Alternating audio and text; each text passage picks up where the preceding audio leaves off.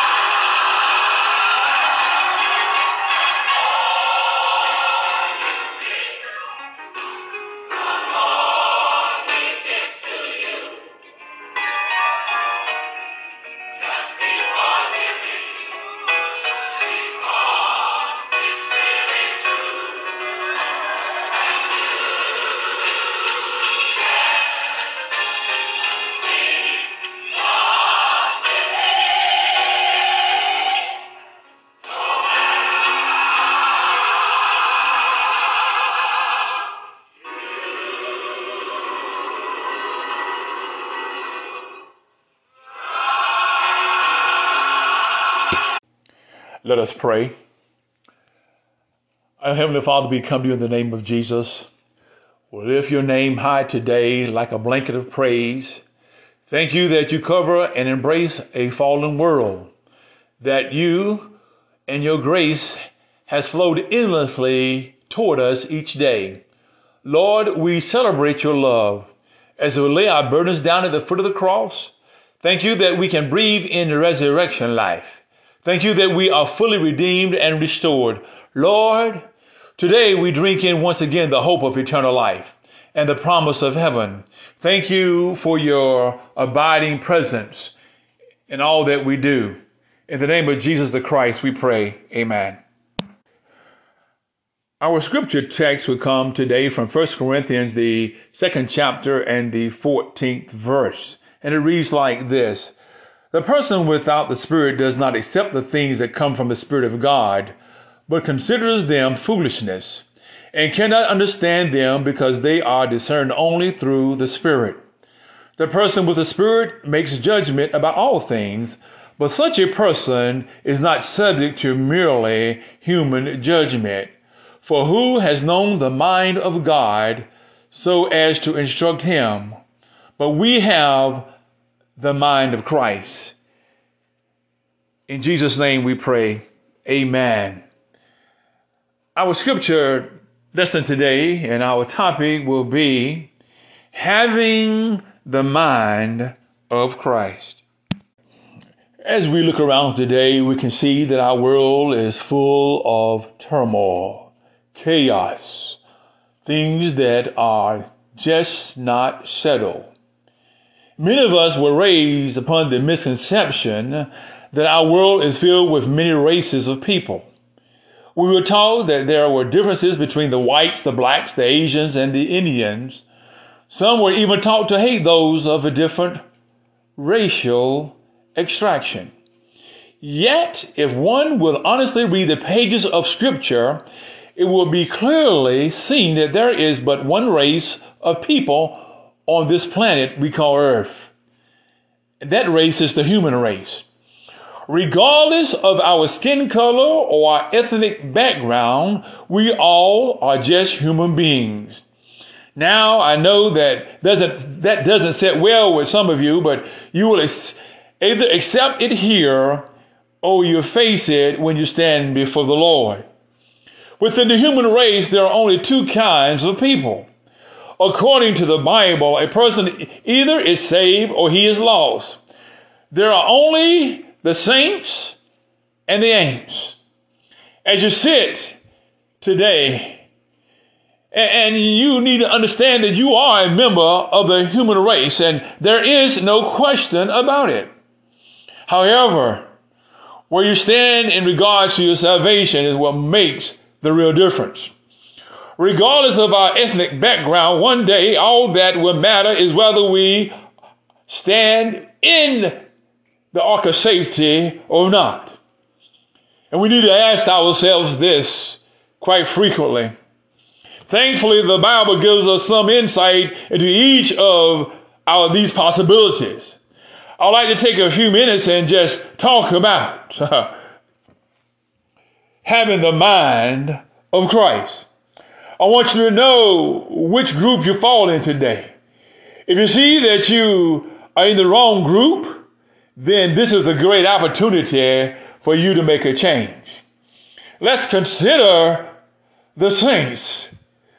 We have shared a common salvation according to Jude the 3rd, speak of what the saints have experienced.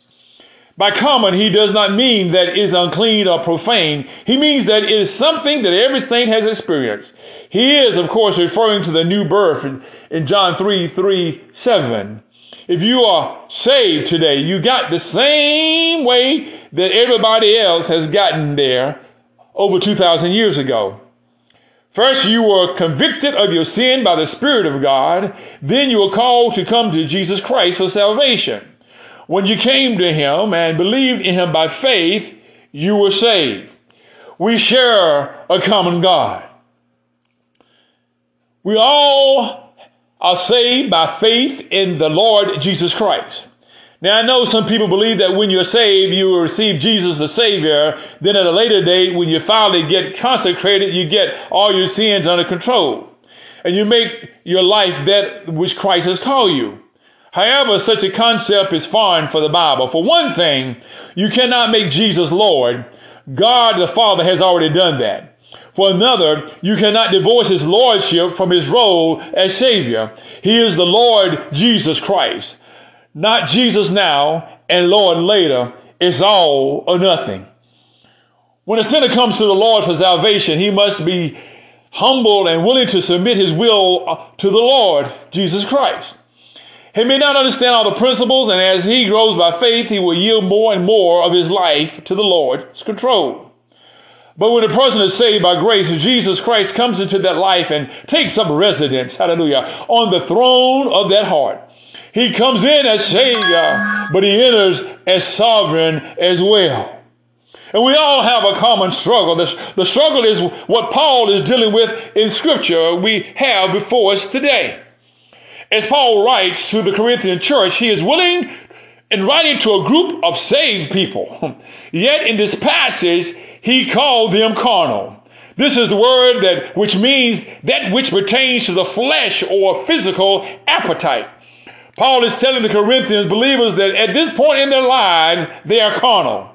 They are living lives that are controlled by the appetite of their flesh. Instead of living under the control of Jesus Christ, they're living under the control of the flesh. And as such, Paul tells them that they are acting like babies. How does a baby act? Well, they are consumed with self. Everything is about them. They want to be numbered one on everyone's agenda. And when they ain't, they make such a noise. A baby is easily injured. When he screams and let everybody else know that he has a problem. A baby is only concerned about what affects him. He does not care about the rest of the household. He doesn't care whether mom or dad gets enough sleep, so long as they come running when he cries. He doesn't care if someone else in the house starves to death as long as he gets some food. Nothing matters to him but getting what he wants, and when he wants it, and how he wants it. Babies are self-centered, self-absorbed, and they are doing just what they are supposed to do.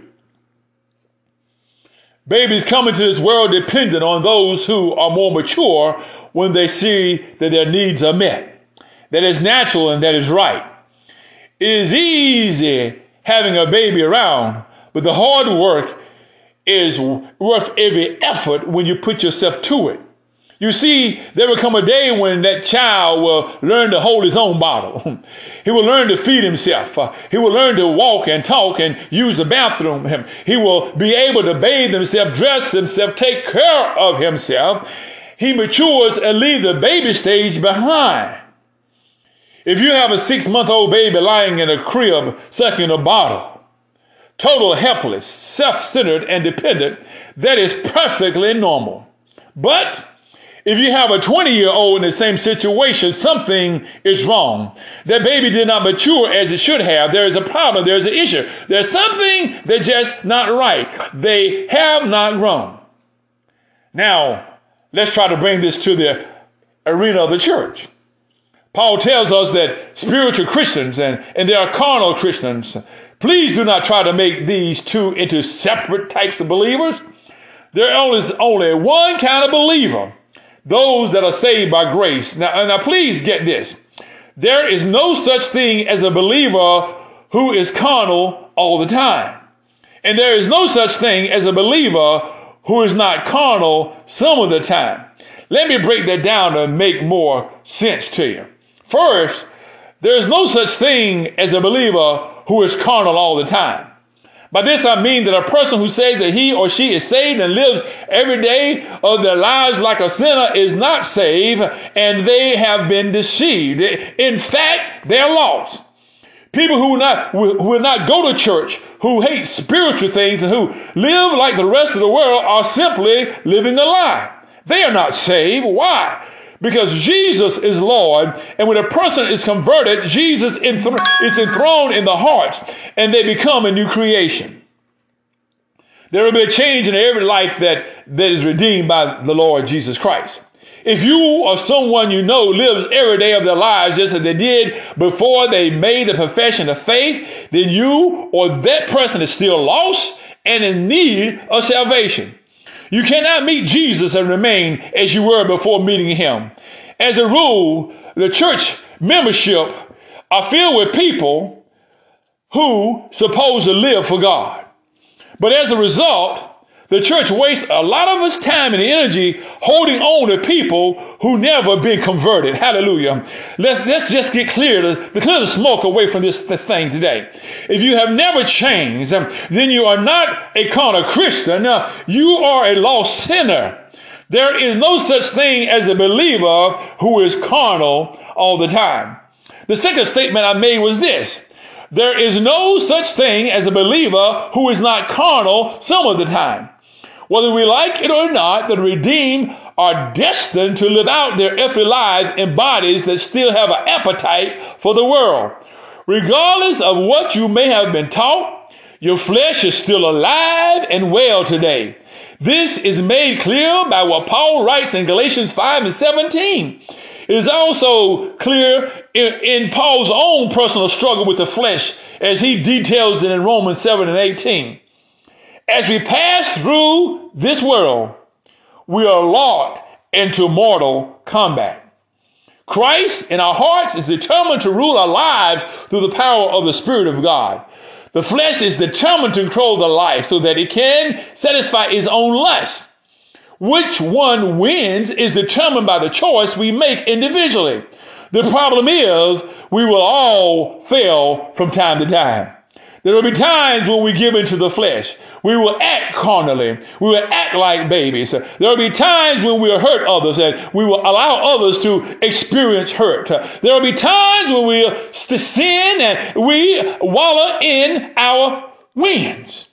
However, the genuine child of God cannot be happy in such a condition. No believer can hurt another believer and live like he has done nothing. He will have to make it right. No true believer can be hurt by another and allow that hurt to come between them and the Lord. But they will have to come and forgive the offender and leave the matter in the hands of God. In other words, the believer who falls into carnality and childlike behavior cannot continue in that way. He must make it right when he does. He will find forgiveness in Jesus Christ. There is no shame in falling. Everyone does. However, the real shame comes from wallowing in the mud and when you have fallen and you do not want to get out. I want to ask every saint of God today to look carefully at your life. Is everything right between you and God? Is everything right between you and your fellow man? Have you been guilty of acting like a baby? Have you or you been guilty of acting like a carnal saint? If you are saved, Jesus is on the throne of your life. If you obey him, you will enjoy his blessings, his peace and joy. And we share a common description. Paul calls those that do not know the Lord natural. I remember a long time ago, Aretha Franklin sung a song, "You Make Me Feel Like a Natural Woman." But we need to understand something, that being natural is exactly the same as that we are when we're born into the world. That kind of man or woman is called lost. They ain't very flattering, but they describe the person who is outside the relationship with Jesus Christ. While a person has come to Jesus by faith to be saved, a person has to do absolutely nothing to be lost. Every person who enters this world comes here that way. So the saints are those who have received Jesus. That is one of the two groups of people who populate the earth. The rest are natural men and women, the ones that Aretha Franklin sung about. Those are those that are lost in their sin and they're ruled by their natural lusts and desires. Paul tells us that these natural men do grasp spiritual things, but they are not capable of doing so because they do not possess the Spirit of God, or only can make the spiritual truths of the world, of the Word of God, clear to mankind. While the Spirit has spoken with us, we know who we are. But the natural man is living a life that is controlled by the devil. He lives like a child of the devil. As a result, we should not be shocked by anything that a lost person does. He's merely doing what dead men do. When you see folks that are lost living under the control of their flesh, don't be surprised. When you see moral conditions of the world continue to slide into the gutter, don't be surprised. When you see men hate one another because of the color of their skin, don't be surprised. When you see that there is no love in folks' heart for any other people, don't be surprised. The truth is that they're lost. They may have the trappings of Christianity, but they're lost. Only when you come into the knowledge of Jesus Christ and you treat people like they are important, then you know who Christ is.